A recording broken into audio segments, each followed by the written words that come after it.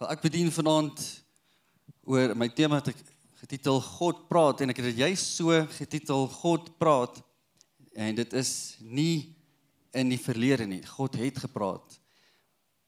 Ek het dit juist so getitel dat ons sien dat God praat. God bly nog steeds praat.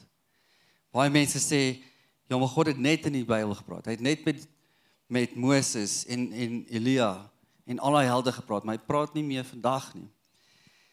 En dis glad nie wat ek sien in die woord van God nie. Ek sien so duidelik dat van die begin af het God die fondasie en die fundament kom skep van waar hy met mens wil kommunikeer. En ons sien dit, Adam is die heel eerste een in Genesis 2, waar God met hom praat en met hom kommunikeer en sê, van alles kan julle eet, behalwe van die. En daar was 'n verhouding. Dit was van die begin af was dit in God se hart dat daar verhouding moet wees tussen hom en die mens. Selfs later in Genesis 3 vers 9 toe hulle gesondig het, toe Adam en Eva gesondig het, toe kruip hulle weg en God gaan soek hulle en hy sê, toe roep die Here God na die mens en sê, waar is jy?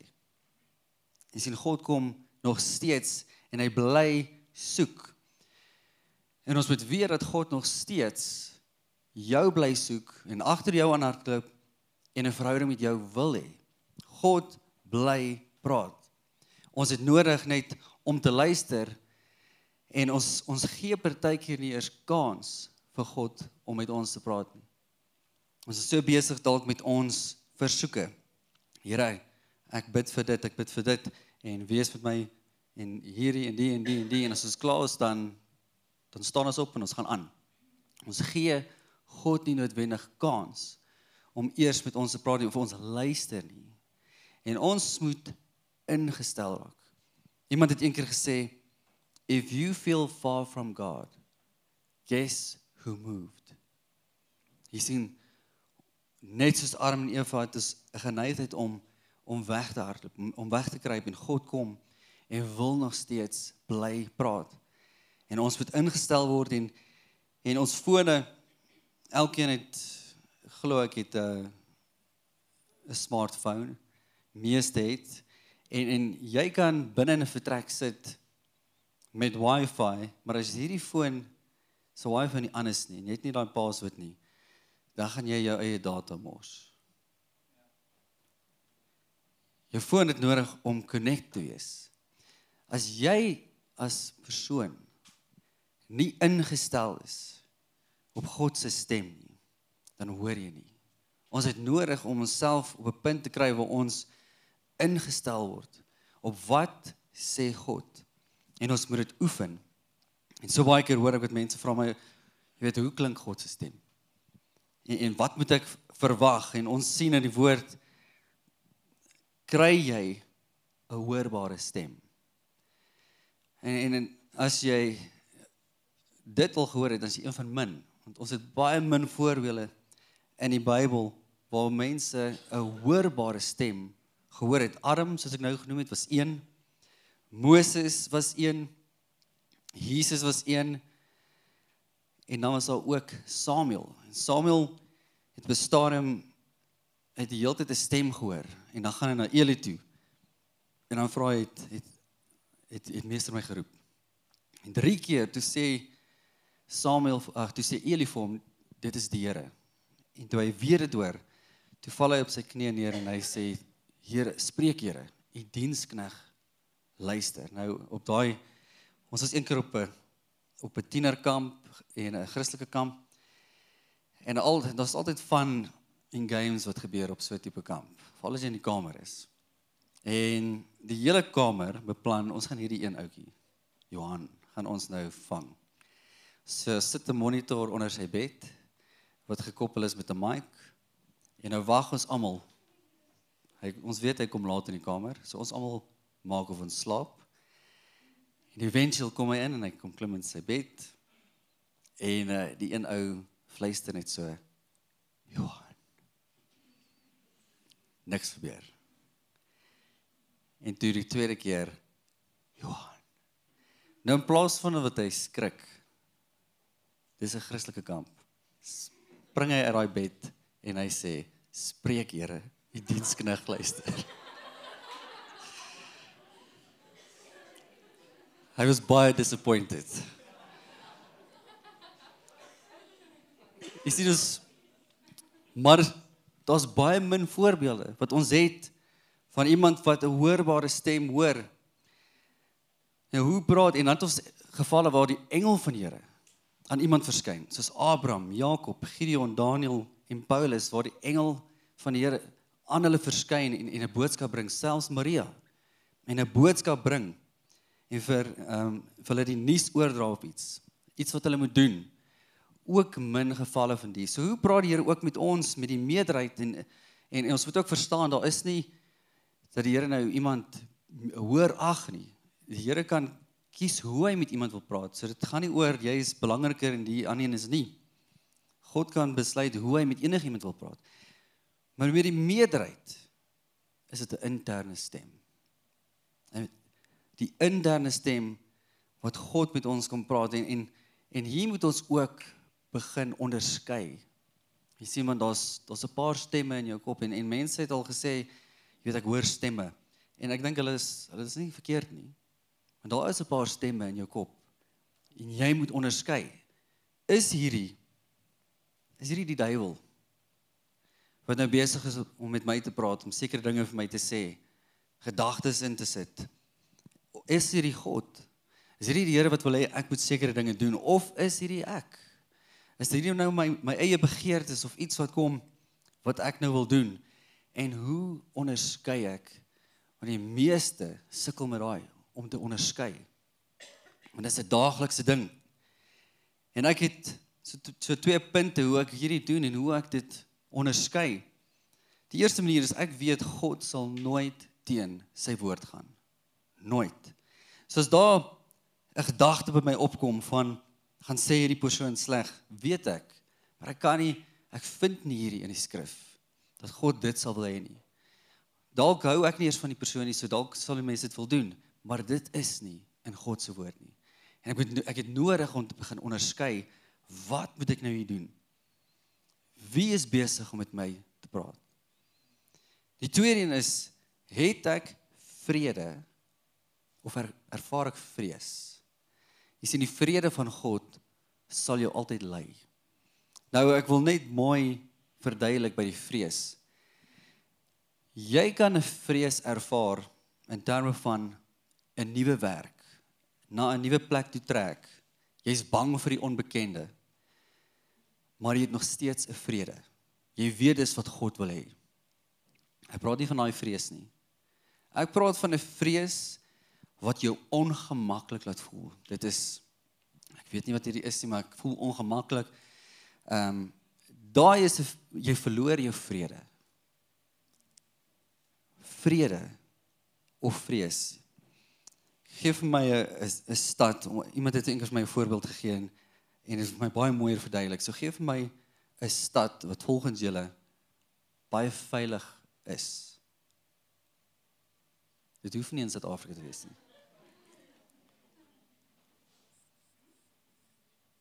Enige iemand? Dublin. Ek het wonder. Zurich. Ek het kom ons vat Switserland. Hulle is neutraal, hulle is altyd. Okay, en ene wat gevaarlik is.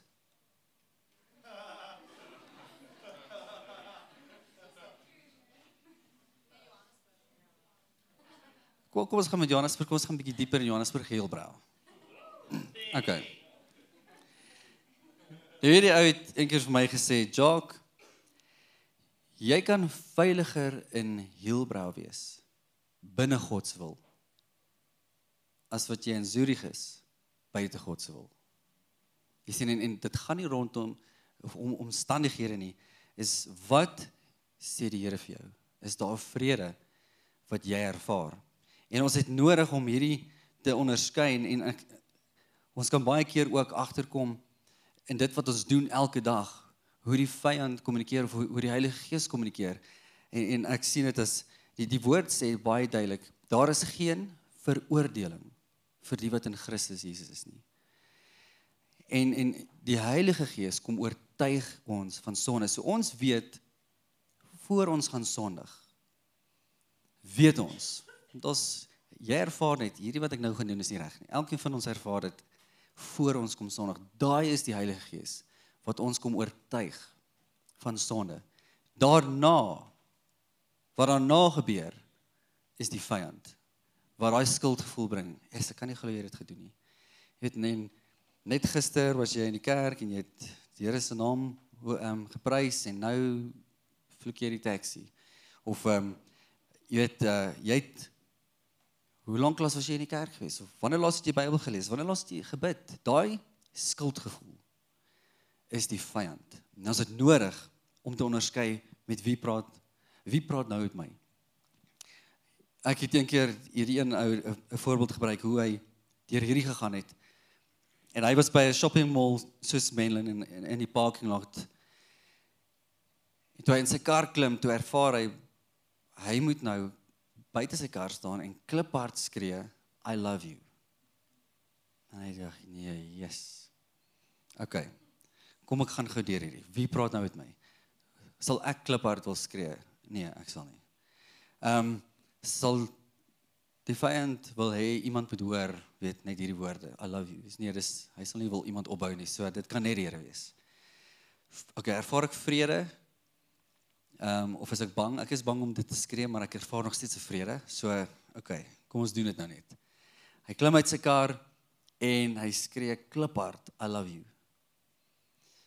Klim in sy kar en hierdie brandende gevoel gaan net nie weg nie, en hy voel hy moet dit weer doen. Hy sê, yes, Here, die vorige keer het niemand dit verwag nie, nou staan almal eintlik al reg, maar hy gaan gehoorsaam wees. Klim weer uit en hy skree weer die tweede keer, I love you. En dadelik lig dit gaan weg, en hy voel hy kan ry. Hy sê dit was 'n jaar later, wat hy in sy kerk is, en daar's 'n dame wat kom getuig. En sy sê, haar lewe het 'n jaar terug verander. Sy was op 'n parking lot, heel bo, en sy wou afspring. En sy sê toe, God, if you love me, then tell me. En hier kom 'n stem. Maar sy sê, sy skrik so groot, sy dag sy het dit opgemaak, dat sy sê, tell me again. En hier kom die tweede stem. En daai ou waar haar sit, ewe skielik, is daar iets wat hom aanraak, en hy sê, gehoorsaamheid het 'n lewe gered. Jy sien, ons het nodig om op 'n punt te kom waar ons ingestel word op die Here wat met ons praat, en hoe ons gehoorsaam kan wees, selfs as jy net winkel toe gaan, en jy betaal vir jou goed wat jy koop, hoe kan ek ingestel raak op wat die Here kom sê? En paar maniere, hoe ek al gesien het hoe die Here praat, en hierdie is net 'n paar punte, die Here kan op 'n klomp verskillende maniere praat.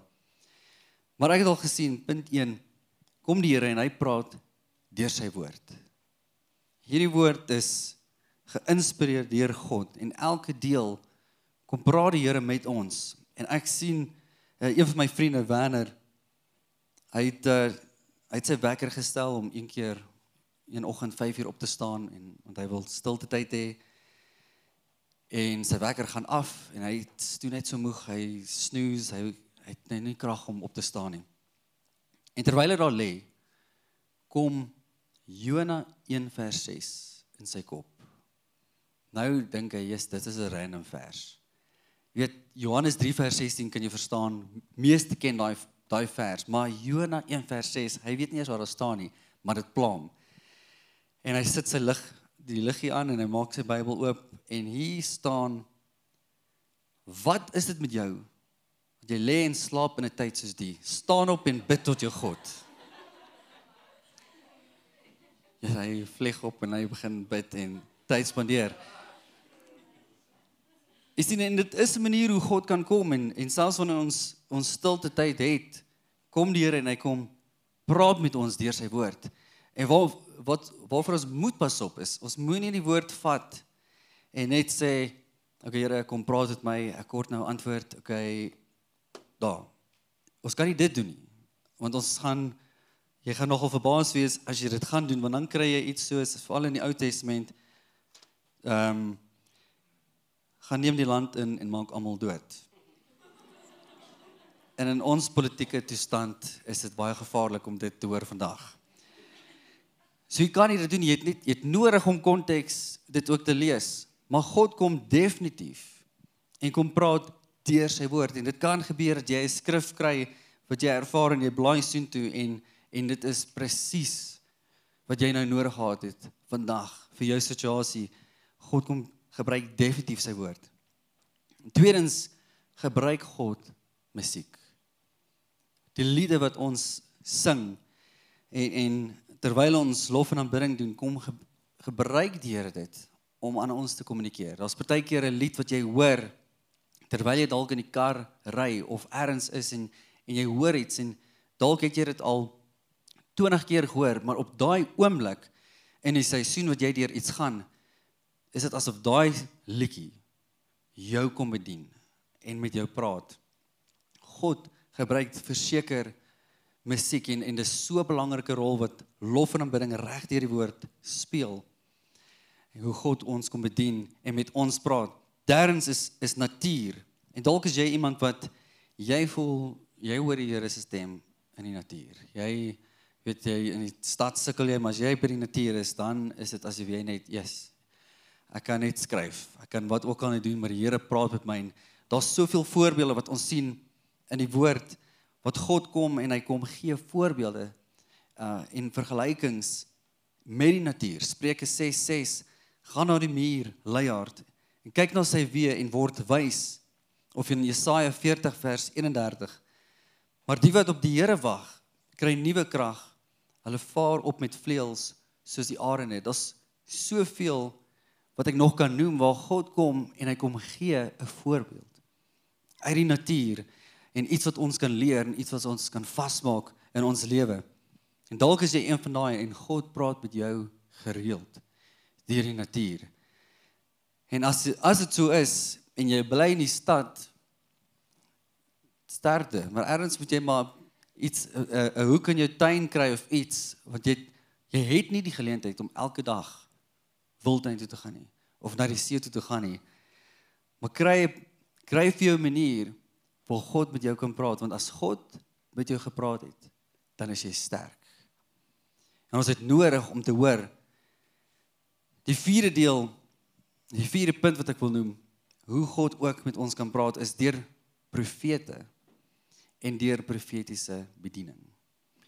En hier wil ek bietjie stil staan, want daar's so baie mense wat skrikkerig is, vir profete en vir die profetiese bediening. Ja, ek wil nie 'n profeet met my praat nie, ek wil nie gaan vir profetiese woord nie, want hulle gaan my sonde ontbloot. Jy weet wat jou sonde is. Ek dink nie, iemand het nodig om vir jou te sê nie, jy weet. En ons sien dit glad nie in die woord, dat God dit wil kom doen nie. 1 Korintiërs 14 vers 3 sê eintlik, die profeties is daar om te stig, om te troos, en om te bemoedig. So as jy hierdie nodig het, as jy nodig het, dat jy gestig moet word, of getroos of bemoedig moet word, dan gaan juis dat jy profetiese bediening kry. Want dit is die doel. Maar dan kom iemand en gee vir ons profetiese woord. En die profeet kom dui rigting aan. En hy kom sê dalk vir jou, weet jy wat, die Here wys my, ek sien 'n prentjie waar die Afrika kontinent. En ek ervaar net, die Here gaan vir jou opstuur in Afrika en jy gaan daar bedien. En ons het nodig om seisoene ook te verstaan van woord. Party mense wil dadelik die volgende dag gaan bedank en ons moet ons huis nou in die mark sit, want die Here het gesê, nee, hier moet jy baie mooi luister en versigtig wees. As daar woord gespreek word oor jou lewe, 'n profetiese woord, skryf neer, bid, maar weet ook dat die Here praat ook met jou. Ons sien dit in 2 Korintiërs 13 vers 1, in die mond van 2 of 3 getuies sal elke woord vas staan. So jy ervaar iets in jou hart, ek dink, hierdie is iets wat die Here nogal vir my sê, en jy's dalk bietjie onseker, want is hierdie nou van my af, is dit dalk my begeerte, maar dan kom iemand, en hulle kom bevestig, dit wat jy ervaar. En dan sit kry, dit gee vir jou daai geruststelling, dat, okay, hierdie is wat die Here wil hê. Maar ons het nog steeds 'n seisoen, wat verbygaan. Dawid is een van die beste voorbeelde, hy word gesalf as koning, maar jare later word hy eers koning. En ons het te veel al gesien wat mense dadelik werk wil bedank en dadelik gaan, want die profeet het gesê, en dan was dit nie die seisoen nie. En dan kry hulle seer en hulle draai hulle rug op God en is kwaad vir die kerk. Ons het nodig om te verstaan, daar's ook altyd 'n tydfaktor. As dit kom by profetiese woord, en dis definitief 'n manier hoe God kom bedien en met ons kommunikeer. Nommer 5 is deur sy gawes.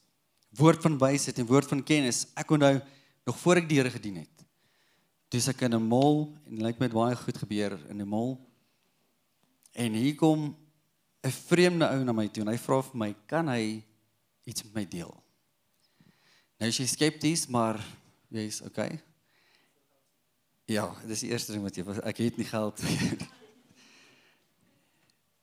En hy deel 'n woord van kennis, iets wat in my lewe aangaan, wat niemand onder hierdie son van weet nie. En op daai stadium het ek so bewus geword van God, as gevolg van hierdie persoon. En ek het net daar besef, God weet van my. God weet van my, want hoe is dit moontlik dat hierdie persoon, hy kan nie dit weet nie, God stel belang. Die gawes is definitief een van die maniere wat God wil gebruik om met jou te kommunikeer of met ander. En dis kom dit so belangrik is dat ons ingestel word op die stem van God. Want waar ook al jy is, in jou besige roetine, by die werk, by universiteit, skool, waar ook al jy is, God wil jou gebruik om dalk met iemand anders ook te praat. Nommer 6 is drome. Ons almal kry drome en van die drome is, soos om net wil sê, pizza drome. Ek het te veel pizza geëet, so ek het die grootste klomp gemors gedroom. Maar dan is daar drome wat duidelik uitstaan. Jy droom iets en hierdie ding pla vir jou. Pla jou onthou hom in detail en hy bly by jou. Selfs weke later, maande later, jare later, bly hierdie droom by jou. En is 'n boodskap wat God wil kom sê, nou ek moet nou eers hierdie droom gee, want almal wat my ken weet, ek ben eine große Deutsche. Ek is 'n groot Duitser. En ek droom hoe ek in 'n besige stad stap. En ek loop in iemand vas. En toe ek opkyk, toe sit Hitler. En Hitler gee toe vir my 'n Medal of Honor. Maar toe ek wakker word, toe sê ek, o Here, hierdie ding het nou te ver gegaan. Want nou begin ek al droom oor Hitler. En hy gee my nog 'n Medal of Honor ook. So ek gooi daai droom heeltemal weg. Maar dit pla my. Hy bly by my die heeltyd. En dit was so 3 jaar na dit. Toe kom iemand na my toe en sê, die Here het vir jou 'n droom gegee en jy ignoreer die droom. En hy kom beeld uit, en hy kom interpreteer die droom, dat die Here my eintlik wil kom eer vir my passie, en ek moet nie my passie vir die Duitsers, en ek moet nie ophou bid en intercede vir hulle nie.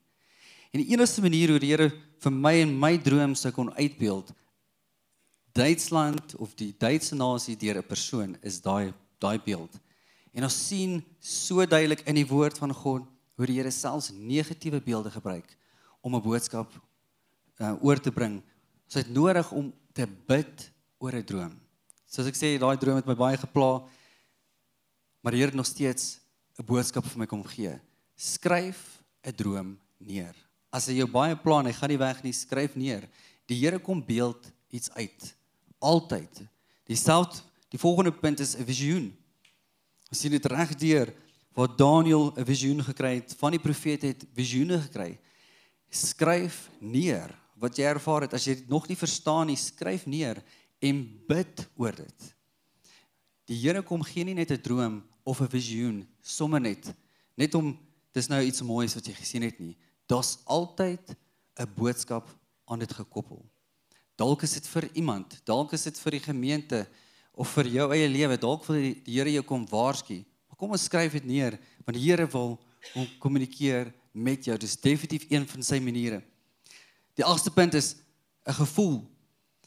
Galasiërs 5 vers 25 sê, as ons deur die Gees lewe, laat ons ook deur die Gees wandel. Johannes 16:13, maar wanneer hy gekom het, die Gees van die waarheid, sal hy julle in die hele waarheid lei. Jy sien, ons kry 'n gevoel, ons word oorweldig met sy teenwoordigheid, hierdie stirring, as ek die Engels kan gebruik, wat ons ervaar. Ek ervaar regtig, die Here wil hê ek moet nou hierdie doen. Wees sensitief vir dit. Waar ook al jy is, wees sensitief vir die leiding van die Heilige Gees. En dan my laaste punt, die 9 is, in die Engels gaan ek noem memories.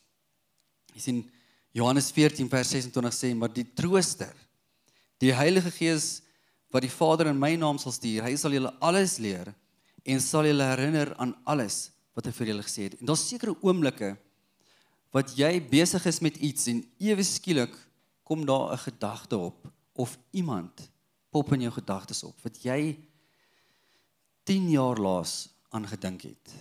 En dit is nou weer eens random, dat ek in hierdie persoon dink, of dat hierdie oomblik in my gedagtes opkom. Iets wat gebeur het toe ek dalk 10 was. Hoekom kom hierdie nou op? En wees sensitief vir dit, want dalk is daar iets wat die Here wil kom ontbloot. Dalk het jy nie iemand vergewe nie, en die Here wil daar iets kom aanspreek. Ons het nodig om sensitief te word. Maar in 'n wêreld soos vandag, waar dit so besig is, en selfs in het verlede Sondag aand hoe dit bedien, moet ons die klatter. Ons moet onsself verwyder van hierdie goed wat ons so besig hou, en ons moet hoor. Dan kan ons hoor, en ons sien in Matteus 6:6, sê Jesus, maar wanneer jy bid, gaan in jou binnekamer. Matteus 8:1, en toe hy van die berg afkom, in Matteus 17:9, toe hulle van die berg afklim, en Lukas 6:12, en hy het in daai dae uitgegaan na die berg om te bid. Jesus, wat een van die beste voorbeelde is, wat God se stem gehoor het, doelbewus tyd gemaak om homself af te sonder. Jy het nodig in hierdie besige tyd om jouself af te sonder en tyd te maak om God se stem te hoor. Ek wil vir jou skrif lees uit 1 Konings 19, as jy saam met my wil blaai, is jy welkom. En dis net die verhaal van Elia, 1 Konings 19 vers 11.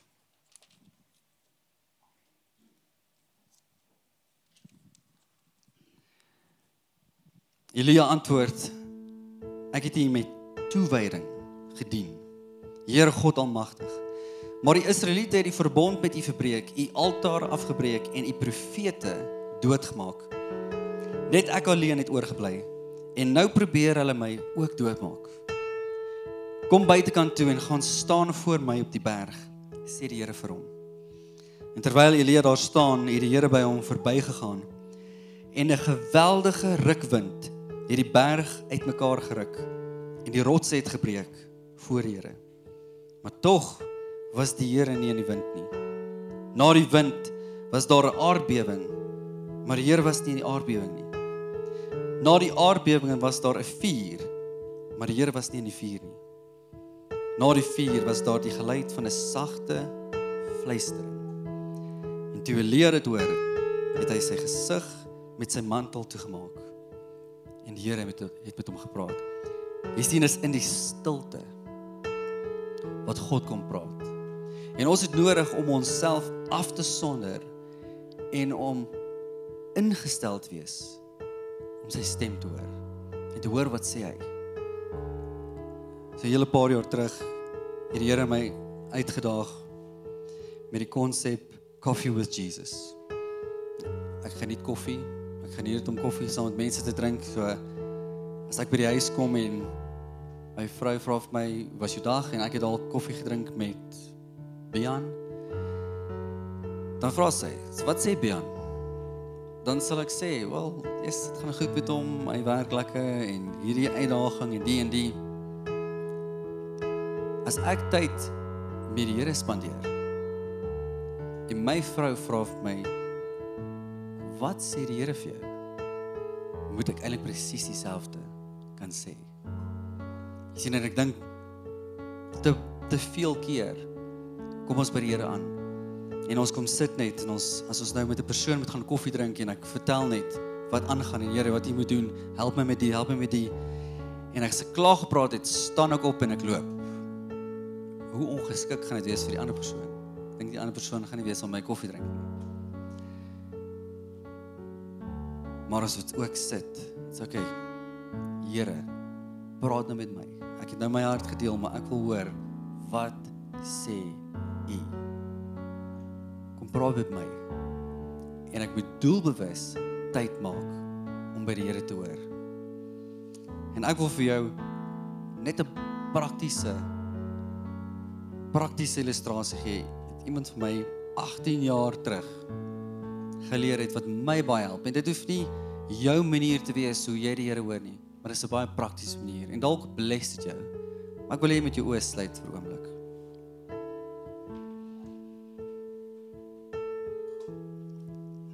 En ek wil hê jy moet 'n plek kry in jou kop terwyl jy oë toe is. Net 'n plek kry in jou kop wat een van jou gunsteling plekke is. Jy was al daar gewees, dalk is dit by die see, dalk is dit in die bos, dalk is dit op 'n plaas ergens, dalk is dit by jou huis. Maar jy geniet dit daar. Jy voel met eensaam met die Here daar.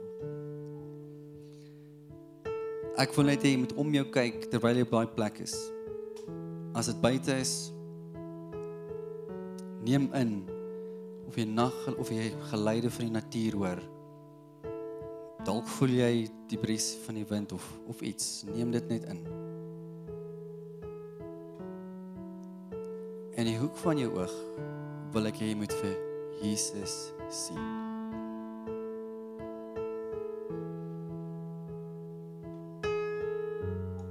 En hy beweeg nader na jou, in jou rigting. Hy is op pad na jou toe. En as hy by jou is, wil ek hê jy moet baie mooi oplet na wat hy dalk sê vir jou in hierdie oomblik, of wat hy doen.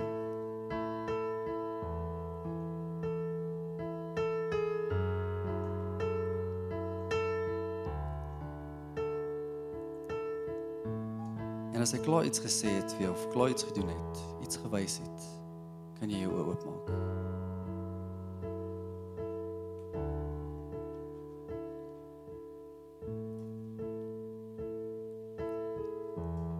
Dit is vir my 'n praktiese ding wat ek toepas, waar ook al ek is. Ek kan nie, my gunsteling plek is Mossel Bay se strand.